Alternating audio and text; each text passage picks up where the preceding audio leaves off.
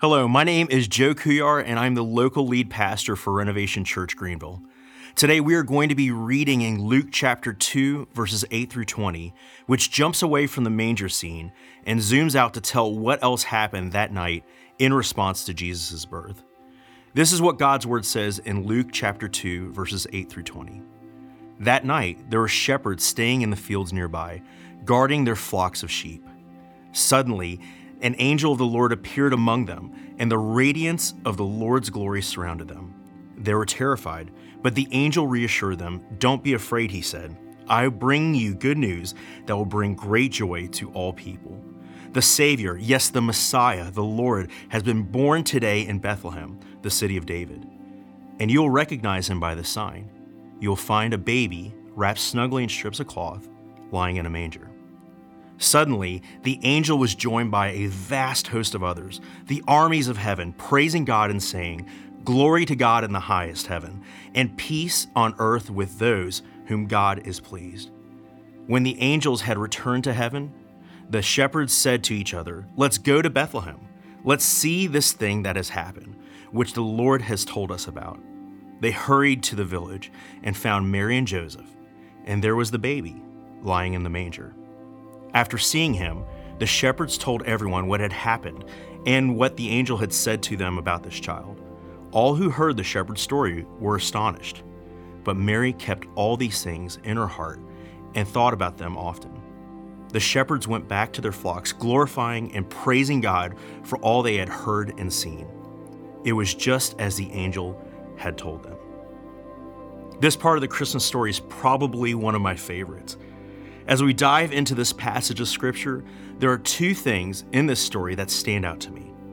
First, I love how the shepherds were in the middle of ordinary life and God radically showed up.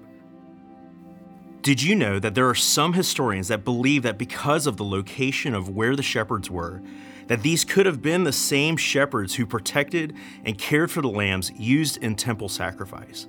What an amazing parallel if that's true.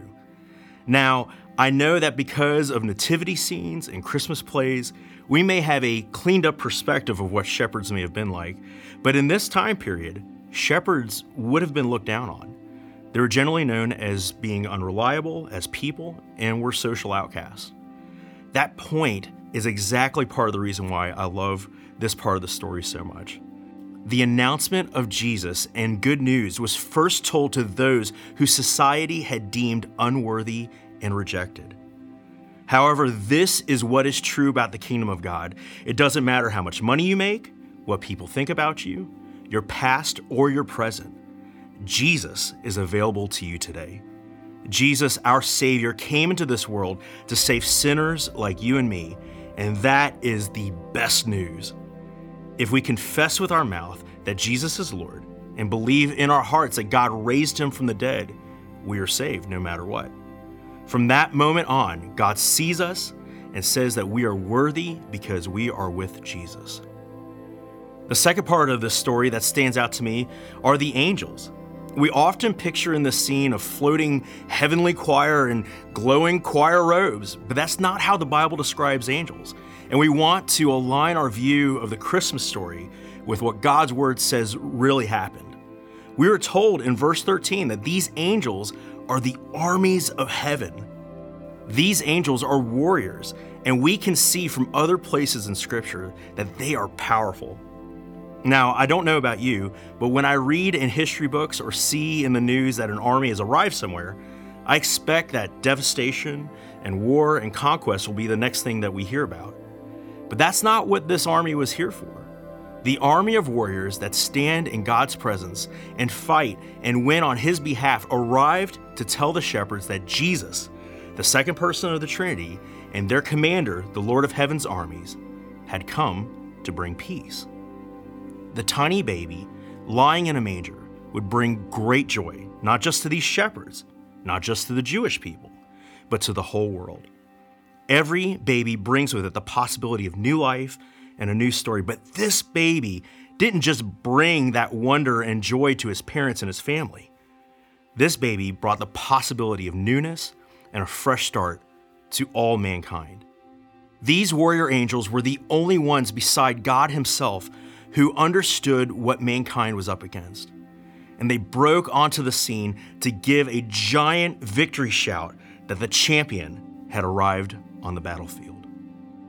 The glory in this moment belonged to God, and the result of that would be peace to those whom God is pleased. Who is that? If you're a follower of Jesus, well, that's you. It doesn't matter if you've followed Jesus for 2 minutes or 2 decades. It doesn't matter if the pathway has been straight and a narrow walk or a steep uphill climb. If you're on the journey of following Jesus, God's message of peace is for you. A Puritan pastor by the name of John Trapp said this: "Let God have all the glory, so we may have all the peace." Sometimes we want to win our own battles, and so by doing so, we can claim the glory. But when we do that, we remove the opportunity for God to move and to do the kind of work that only He can do. And then we're just left with only the kind of peace that we can create for ourselves. We remove ourselves from the opportunity to have the kind of heavenly peace that the angels promised. Peace doesn't come from our own circumstances or our own abilities, or else it would come and go. Our peace comes from knowing our God doesn't change. Our fight for salvation has been won. And now we fight to win the victory in our hearts and our minds, to settle them, not on the old ways of looking at the world, but to live our lives from the same view the angels announced. The glory belongs to God, and the result in our life is peace. Is there an area in your life that you need to ask God for a new perspective so you can rest in His peace?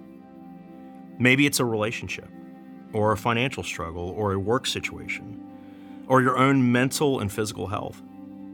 Spend some time today giving Him glory, announcing with the angels that the glory belongs to God and that He has victory in your life, and confessing those areas that you need a fresh perspective or a fresh start so you can live in the peace that only God can give.